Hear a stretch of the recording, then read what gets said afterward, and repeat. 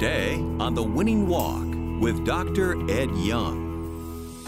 Come into church with thanksgiving, into his courts with praise. Be thankful unto him and bless his name. For the Lord is good. His mercy is everlasting, and his truth endureth to all generations. That is wholehearted worship. It will absolutely change our lives. The truth is, you were created for one amazing purpose. Welcome to The Winning Walk with Dr. Ed Young. Today, Dr. Young begins his message, Finding the Answer, where he explores the single most important question of life. Why are we here? That's coming up in just a moment on The Winning Walk.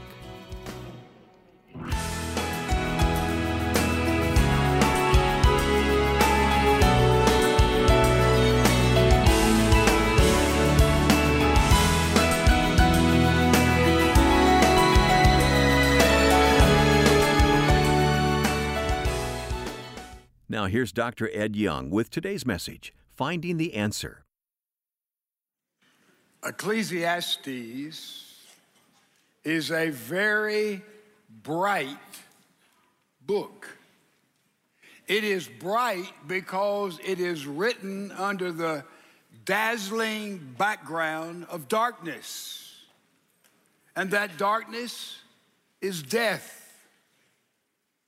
You read Ecclesiastes, and Solomon is always couching everything under the background of death. And he asks over and over again, in many, many ways, what is life for under the sun? He asks, what does your life mean? And by the way, it's interesting to observe as you read Ecclesiastes, he talks in general terms, and then he talks about I. Remember we said how narcissistic Solomon is? I. But we come to the 5th chapter, which we're going to look at, and he says you. Second person singular, he says you. He changed from I, and general kind of teaching to you. He makes it very pointed. And the question he keeps asking is, what does your life mean? What difference does your life make under the sun? What are you here for? What can you and I do in this life that has not only meaning now, but meaning 100 years, 1,000 years, that will have any significance in all eternity? And he keeps asking that question, and it's a very uncomfortable question. What is your life for under the sun? I can tell you something. Modern man has absolutely no answer to that question. It's a question far beyond any answer they can ever possibly give that makes sense and is clear. But Solomon keeps on asking it. What is your life for under the sun? And let's be honest, we don't like for that question to continually come up. What is your life for? That's a troublesome question. It's like having an elephant in the room. If we emptied this section, we brought in a giant elephant, and that elephant was here, I think we'd notice it, right? Anybody? Didn't see the elephant over there. My goodness. We brought him in, he's over here, and the elephant is this very question that faces everybody living on the planet. What is your life for? So we have to deal with that question, but we deal with it by hiding it. How do you hide an elephant? Here's this big elephant. How do you hide it? Here's this big question. What is your life for under the sun? How do you hide it? We hide that elephantine question by diversion. We'd have an elephant over here we'd bring in. You know how we'd hide it? We'd just throw out a lot of mice. 200 or 300 mice, just spread them around. I'm telling you, we wouldn't pay any attention to that big elephant, would we? Mice running around, man, we'd have pandemonium. I mean, we'd be running, squeaking, hollering, jumping in chairs, and we'd forget about that elephant. That's the way we forget about this question. We hide it because we got a lot of mice running around. I'm going over here, I'm doing that, I'm involved in that, and they're running around, so we get away from this greatest question that can be asked. There's no bigger question than that. What is your life? What is my life for? That's the number one question. You can't name another question more significant, more important, more relevant than that question. There's not another one. What is my life for? We don't deal with that elephant because of mice. Also, we don't deal with that elephant because of indifference. No, I'm just indifferent to that. I mean, that's way out. That's some kind of fancy scholarly deal. What is my life for? I mean, it's sort of like, it's like apathy. I love the story of the college classroom, a young boy on the back row, dead asleep. He got there, put his head down, went dead asleep. Professor was talking about apathy. And he said, I want somebody to give me a definition for apathy. Nobody said anything. He said, I'm going to call on Jimmy Smithson. Jimmy Smithson, tell me what is apathy. And that was that old boy asleep on the back row. His buddy punched him and said, he's called on you. He woke up and said, I don't care. Professor said, that's exactly right. That's apathy. So we don't deal with this humongous, greatest question that can be asked because we're diverted with mice, because of apathy, indifference, and we try to hide it through pleasure. I'm going to have a good time. I'm going to enjoy life all that I can. I'm going to keep my calendar full, and I'm just going to go and move and dance and jive, and I'm going to have all the pleasure I can, and I'm not going to notice that big elephant over there. Why am I here? What am I here for? I'm just going to live my life out, blotting that out with good times, all the pleasure I can get out of life, all that gusto that we can get. Another way we don't deal with that big elephantine question is hide and seek. We just close our eyes, we're hiding. We don't look at that. We don't think about it. We turn our eyeballs inside out. And we peep, what am I here for? Scary, we stay away from it. Another way we do it is propaganda. Well, that is a metaphysical question. That is a question that has baffled the scholars and the big brains through the ages, and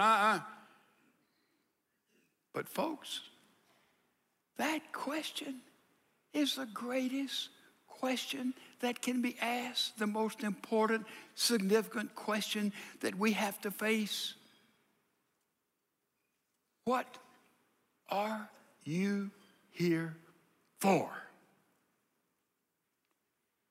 Now, if Ecclesiastes asks the greatest question that can be asked,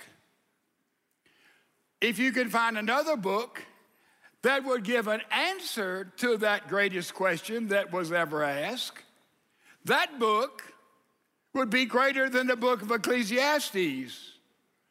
Where are you going to find a book that gives an answer to what are you and I here for? Where is that book? Can you name that book? We will find it in a very unusual place. Do you know where that answer is given as it points us to the ultimate answer? The very next book in the Bible, Ecclesiastes, Song of Songs, Song of Solomon. Man, who in the world would have looked there? It was so close by. You see, Ecclesiastes, Solomon is writing as a philosopher. He is thinking. Song of Songs is written as someone who sings. We think with our mind, we sing with our heart. So you look at Song of Songs, it is a song of love, and it is a song in which God is the singer, and the notes on the script at which God is singing for, guess what the notes are? They're your life, my life, your life, my life, your life. We're the notes on the script, and God is singing this song of love.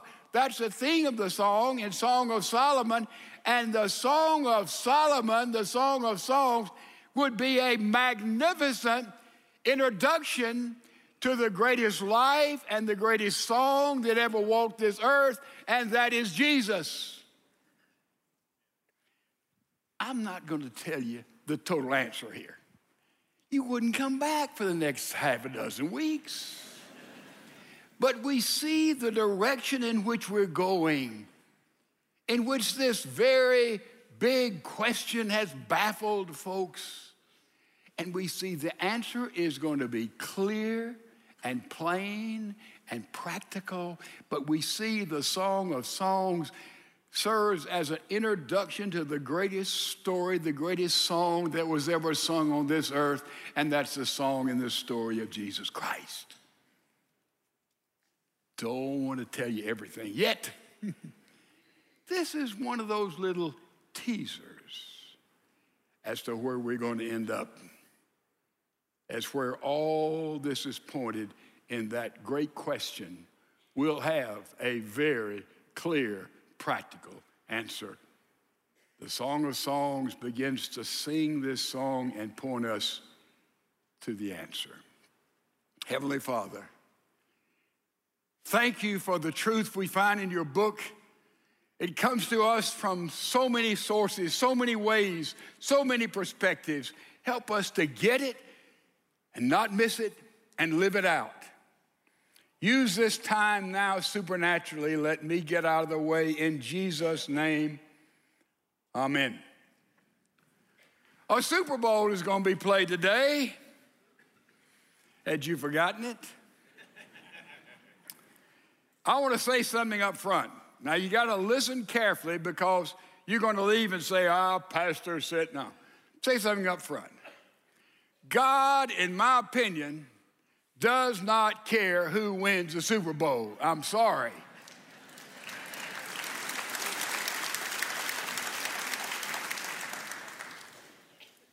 I do not believe it is legit to pray for victory in an athletic event.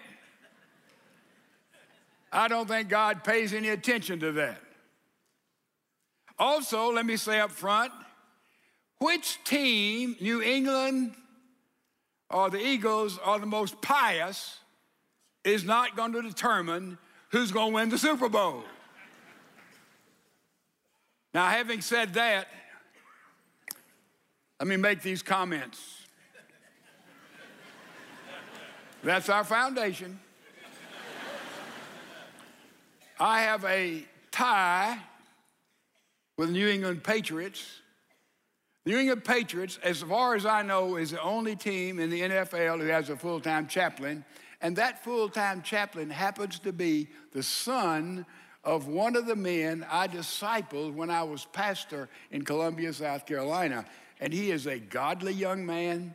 He loves this book. He is evangelical, and I'm sure he's had an impact to some degree on that team and everything that surrounds it. The recent word is that they have a small group that come to chapel, but a couple of rookies came in this year, and they're more inclined for Christ than any of the rest of the team he's discovered in the years that he's been there. Having said that, you go to the Philadelphia Eagles, you have a whole different arena. They have adopted for this year one word: wholeheartedly. And when I bumped into that, I said, That's what I'm talking about. God has led us to Ecclesiastes chapter number 5, verse 1 through 7. And that's the operative word, wholeheartedly. And the Eagles had adopted that word at the beginning of the season. And they have on that team, from the quarterback, Carson Wentz, who's injured, who would have been in the NFL had he not get hurt, most valuable player, I believe. Nick Foles, who is a wonderful Christian young man, intimate friends with Case Keenum. They pray together, their wives, they travel together. God-fearing young man who says he's going into full-time Christian service when he gets through this little stint there in the NFL. And I want you to see a little bit, just a taste of what's on the internet about the Eagles, and it'll give you a taste of what's going on that team. Listen carefully. I was kind of living off of everyone else's salvation. I wasn't diving into the word or exploring that the way I explored everything else around me. Grew up going to church, got confirmed in a Lutheran church, but I never really knew exactly what I believed or why. I remember just having some college mentors, some former teammates kind of just help walking me through the word. You know, I ended up reading the whole New Testament of the Bible in the first 3 months of my freshman semester, and it just became real to me. You know, for me, you know, I was kind of on this downward spiral because the things that I was trying to place in my life to give me satisfaction would last for a little bit and then they'd fade away. And that's when I gave my life to Christ, and really he supplied that satisfaction. You can't go to church, so you have the opportunity to attend chapel. Every Monday night we have a couples Bible study. We have a Thursday night team Bible study, and then Saturday nights we actually get together the night before the game and just kind of pray, talk through the word, what guys have been reading, what they're struggling with, and just kind of keep it real with each other. To have that here in an NFL facility like this, it's really special. It's so easy to take your mind and your eyes off of the ultimate prize, and that's living for the Lord. Did you hear what the Eagles do? Wednesday night with their wives, Bible study. Thursday night, just the players, Bible study, worship.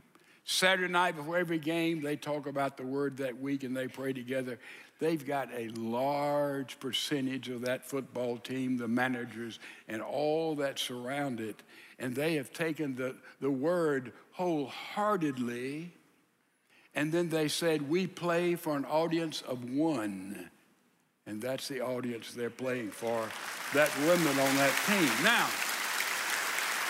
having said that, we are to use, as they are using, the platform that they have been given to make a difference in this world. Now we come to the 5th chapter of Ecclesiastes. And the 5th chapter of Ecclesiastes, bam! The theme would be, you'll see, wholeheartedly. Same watchword the Eagles established at the first of this year. Wholeheartedly. And here we see Solomon takes on a whole new characteristic, and it's stunning. But we see now Solomon, I think, goes back to the early years of his life. He was a young man, discipled by a godly man, a godly prophet. How he became king, how he built the temple, how he dedicated the temple, how he prayed in the temple, how he brought sacrifice to the temple, how he studied the word and obeyed the word. But now he's an old man, and he didn't finish well. All of a sudden, he'd married all these women from all over the world for so-called political reasons, and now they'd brought all their pagan altars into Israel. All these mice had come, and now he'd moved away from God. And we see that, incidentally, in a little interesting thing. Don't miss this. In the book of Ecclesiastes, the Hebrew word that is used for God is usually Elohim, which is just a pedestrian word. It's just a reference to God in a general sense. The covenant word for God in the Bible, mentioned 500 times, it's an interesting word. It's the word Jehovah or Yahweh. In other words, Solomon writes knowing that somehow he had drifted away from having a covenant with God. What does it mean to have a covenant with God? This word that is used, it means there is an understanding of grace. It means there is a hope that the Messiah would come and change this world. You see, that's a covenant relationship God has with Israel. And those are the words. Solomon does not use that word. He knows somehow he has moved out from under the covenant, the protection, the umbrella of Almighty God. So he does not use the word Yahweh or Jehovah. Interesting, isn't it? But he comes here and tells us, let me tell you about worship. He built the temple. He knew about worship. His dad, David, who had experienced so powerfully the grace of God, was a man after God's own heart. He knew worship. Solomon had worshiped. And now he tells us in these 7 verses, follow me carefully, how to worship and how not to worship. That's big, isn't it? Did you know one of the things that distinguishes us from animals is that we can worship? Animals can't worship. We can worship. We're made in the image of God. We can call upon God. We can know God. The human beings, we have the capacity to worship. To God. He tells us, first of all, how to worship. Look at it. Verse 1, chapter 5. Guard your steps as you go to the house of God and draw near to listen. In other words, when you came to church this morning to worship, did you guard your steps? Before you came, did you pray, Lord, speak to me today? Lord, I need a word from you today.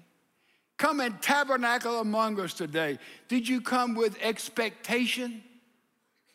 Did you come that I hope that God would break through and heal, restore, inform, guide, bring you through this dark place, or lift you up in the place of opportunity you're in so you'll maximize your life? Did you come praying? That's what he's saying. Guard your steps when you go in the house of God. Don't go into church casually or flat-footed. Anticipation. You see, for worship to take place, not only must there be testimony and word and song and the teaching of the book, but there have to be those who receive.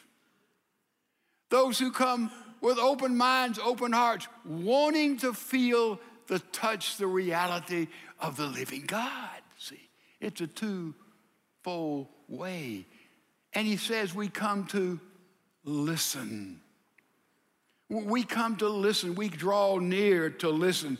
That's the first. He says, this is how you worship. You can sit in the pew, go through the motion, check off the box. I went to church. It was okay. And say, boy, you know, he didn't perform as good today. The choir didn't have the unction today. But you see, we come and say, Lord Jesus, I need your word. Let your spirit come and bring my life into reality with you.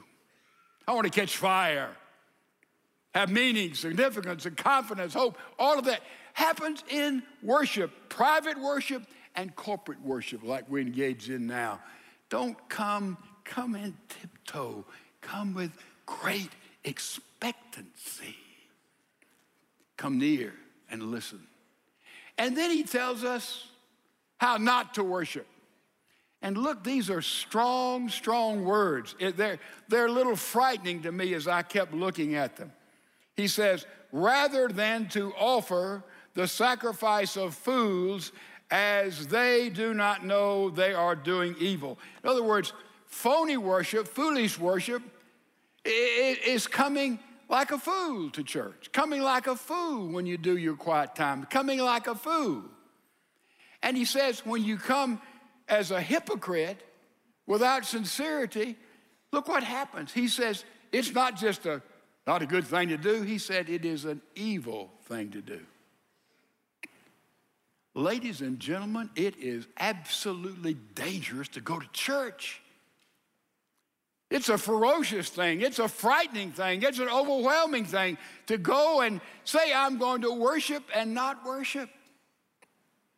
It is the worship or the sacrifice of fools. And then he tells us exactly, precisely what the sacrifice, what phony, hypocritical worship is all about. Look what he says, first of all, in verse 2. It says, do not be hasty in word or impulsive in thought to bring up a matter in the presence of God, for God is in heaven and you are on earth. What is he saying? He said, fools worship foolishly, engage in foolish worship when we forget who God is. We forget who God is. I had a member of the staff once in a meeting said, oh, we need to have a come to Jesus moment. Let me tell you something. I don't like that terminology. No, no, no. We use Christ as an expletive of all things. We got to remember who God is. Who is God? He is omniscient. He's all-knowing. There's no thought we've ever had, no emotion we've ever experienced, nothing we've ever done or said or not done. He doesn't know about. Hey, you don't have any secrets from God. I don't have any secrets from God. He's omniscient. He's all-knowing. He is omnipotent. He is all-powerful. He speaks, and it happens. All-powerful. Whew. This is who God is. He's omnipresent. He's present everywhere. That's the reason I'm always sort of uneasy when somebody with a pious twang in their voice says, Lord Jesus Christ, we welcome you and your Holy Spirit in this place. Let me tell you, the Lord Jesus Christ, the Holy Spirit, is already there anytime, anywhere, any place, anywhere you go. He is omnipotent. He is omniscient. He is omnipresent. Don't have to invite him. He's already there. So we have to understand worship. Worship. And then he would say that worship has to transform areas of your life. Remember years ago, it just stands out in my mind.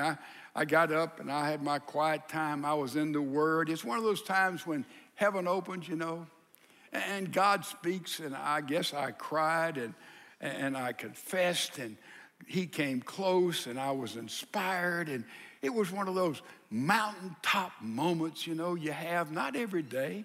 It was just a mountaintop moment, and I went in and ate breakfast with Joe Beth and the kids, and I went and got dressed in my suit, and I just was walking out, and I kissed Joe Beth, and I went out, and she said, would you mind taking out the trash? And I wanted to say, yeah, I mind, but I didn't. And I went back and I got the trash, knowing that my oldest son had walked by that trash 4 times already that morning, and he hadn't even made up his bed, I'm sure of that. But I went back to get the trash, and there was some, it wasn't tied up, one of the little tie things, you know, and I saw some more apples there. By the way, while I'm here, let me tell you one of my pet peeves. One pet peeve is when people park over the line and take 2 places. That just infuriates. I think that ought to be capital punishment. But I've got a greater pet peeve than that. That is those little sticky things they put on fruit. Whatever government regulation brought that to bear, they ought to go to jail forever. And they put them on evidently with permanent glue. I mean, it's unbelievable. What in the world does that do? Can anybody tell me? No.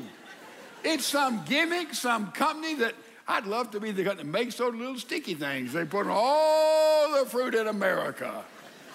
Anyway, back to the trash. And I got all the trash together, and I put it on, and it was full, and I take it out, and I remember I got the dunk it outside in the trash thing, and some of it came out on my pants, and Joe Beth said, we've got another one. Boy, I went storming back in there, and I got that other one, and I went out, and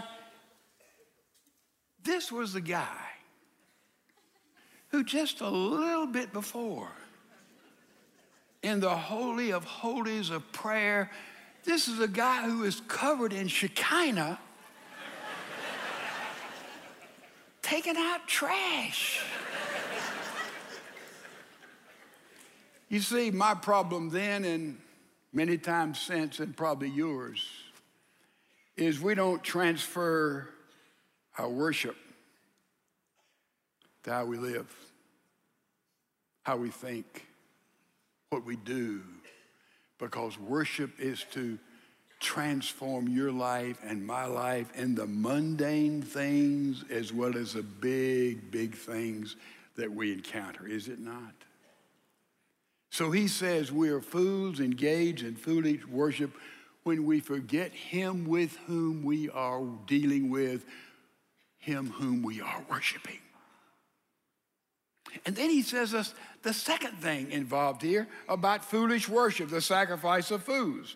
Look at it, verse 3. He says, for the dream comes through much effort and the voice of a fool through many words. You are a fool engaged in foolish worship, and I am, when our worship is filled with words and dreams. We go to God and we've got our agenda. God, let me tell you what I believe you need to say to me, and I want to make this deal with you. And God, and we talk and we talk, and we have all our dreams and our aspirations and what we think and what we know and how we cut a special deal with God, and we just talk. When God wants to say something to you and me, when in the world is he going to say it, even when we're trying to worship, when our mind and our tongues are just babbling? You have an appointment with Bill Gates. Oh. And you sit down, Mr. Gates, and said, Mr. Gates, I want to tell you what I think about the internet, about the computer industry, and about IT. And you spend all your time telling him what you know about the iPhone and all the rest of it, and you walk. Is that stupid? Man, you were the man who started some of the. I sit down with Albert Einstein. Dr. Einstein, I had a course in physics when I was in high school, and I want to tell you what I have figured out about this physical. You're with Albert Einstein. Is that insane? We with God. He might want to say something to us. Speak a word. But we're just, talking about dreams, and we quote scripture to God. I never understand that. Sometimes we just wait and be still. Elijah wanted to meet with God. Man, he'd had a tough time. Had a victory, now he was depressed. He's in a cave. He said, oh God, I need a word from you. He needed to worship, and boy, here comes a tornado. Winds blowing, and he said, boy, God is going to be in this tornado. I know he's going to speak to me in this mighty tornado. But the Bible says the Lord didn't say a word to him. Tornado, God didn't speak. Then there's the earthquake. Man, the earth begins to separate. It's rattling. That'll get your attention. Surely God is going to speak to his prophet Elijah in an earthquake, but God didn't say a word. Then there was a fire. Oh, that's how God speaks. Here's a giant fire. In the middle of the fire, God is going to really zap Elijah and say the word that he needs. God went in the fire. Then the Bible says God spoke the way he usually speaks, in a still, small voice. We're fools engaged in foolish worship when we just spend that time battling around. Maybe God wants to say something to you and me. Let's learn how to still and quiet ourselves so he can speak. Okay? And then he talks about another kind of fools who engage in foolish worship, this foolish sacrifice. And look at it. It starts in verse 4. He said, when you make a vow to the Lord, do not be late in paying it, for he takes no delight in fools. And he talks about vows.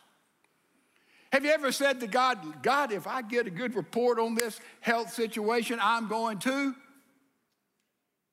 Or I'm going to start, or I'm going to stop? Many promises to God, he takes that seriously. Yeah. You see, If I tell you something, I want to keep my word. If I tell God something, I certainly want to keep my word. It's a vow. We made a vow, we got married, a vow.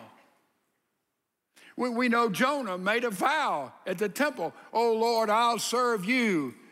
But God said, I've got an assignment for you, Jonah. I want you to go to Nineveh. Jonah says, I hate those Ninevites.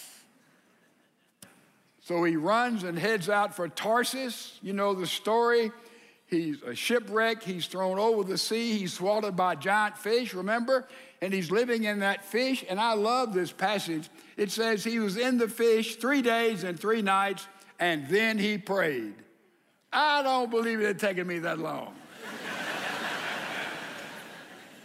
That's how far he got away.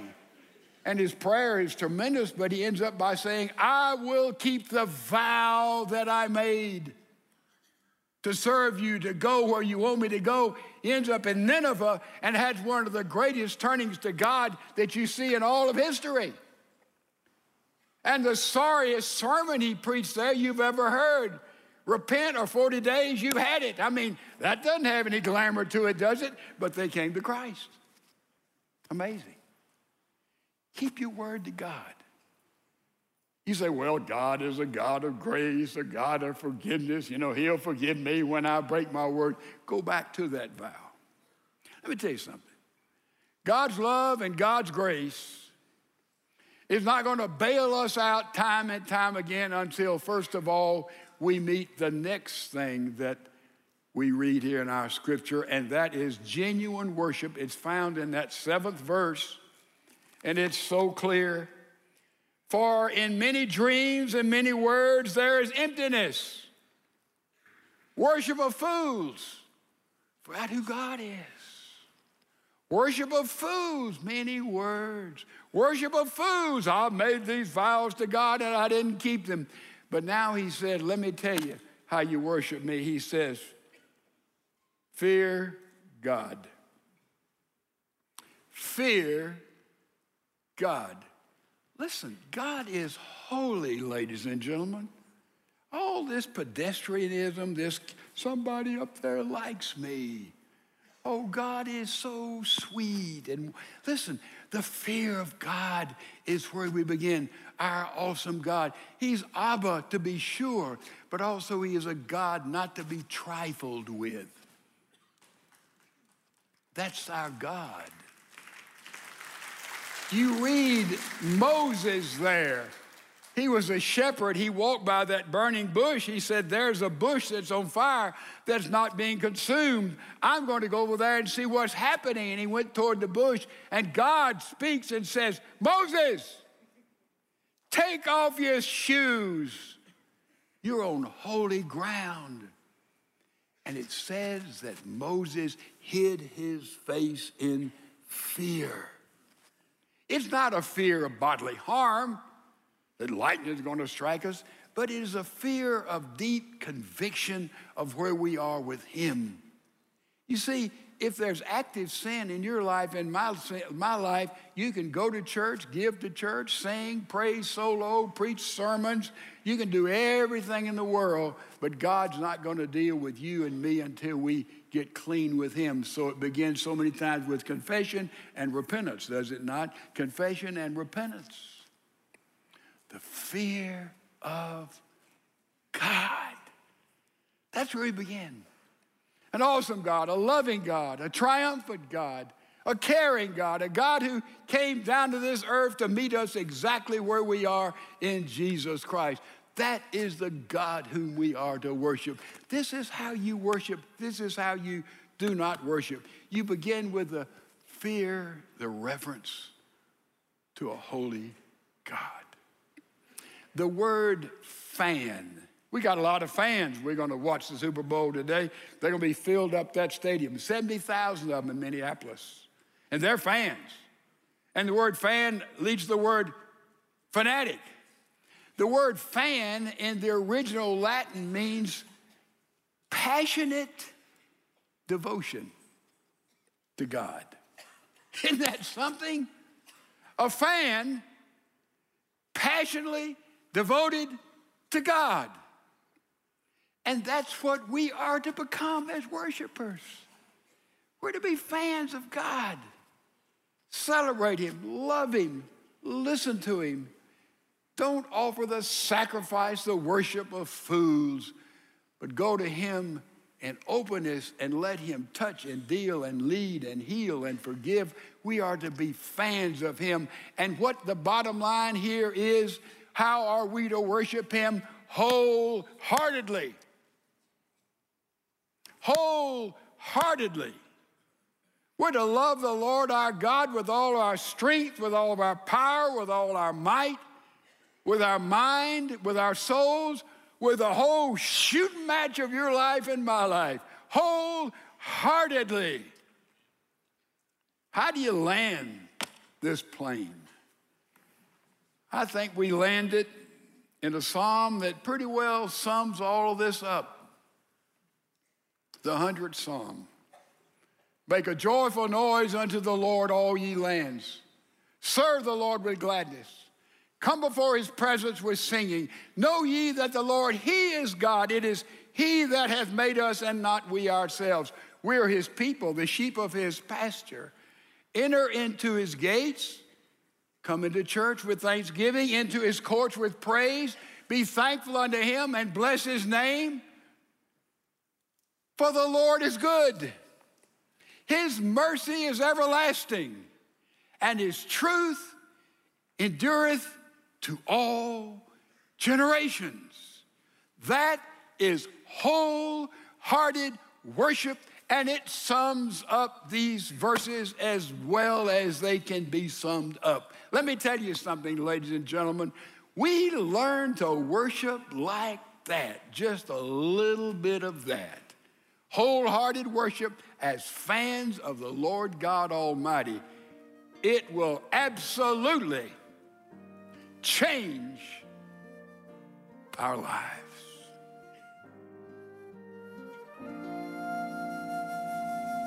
Now, just before we end today's program, Dr. Young is here in the studio to share more proven truth about the transforming power of worship. Dr. Young, it's easy to compartmentalize worship as just a song we sing on Sunday, but what does it look like to lead a life of worship, and what kind of impact does that have? The number one thing we are to do as Christians is to worship. Certainly on Sunday, but also daily as we spend time with Him. And also we begin to understand that life in itself is a worship. We are sacrificing ourselves every day in every way, whatever our vocation, whatever our calling, whatever we are to do. Ephesians says we are to worship in our act of work. In other words, if you are a roofer, let's say, you're worshiping the Lord. You're serving the Lord as you are a roofer. If you're a housewife, if you're a businessman, if you're a salesman, do it as if you are worshiping, as if you're serving the Lord. This gives all of life a supernatural meaning, and is a beautiful thing. It's like the people who were constructing a cathedral years ago, and they said, "What are you doing?" They said, "We're building a building." Somebody else said, "What are you doing?" And they said, "Well, we're building a church." And somebody else said, "What are you doing?" And they said, "We're building for God a place of worship." Put identity in your vocation. Let everybody know that you are working not for a company, not for a salary, but you're working according to God's standards, and your work will become a beautiful act of worship. Very helpful. Thank you, Dr. Young. You've been listening to The Winning Walk with Dr. Ed Young. Winning Walk is a listener-supported ministry. Your prayers and financial support allow us to bring proven truth to listeners around the world. Connect with us at winningwalk.org. That's winningwalk.org.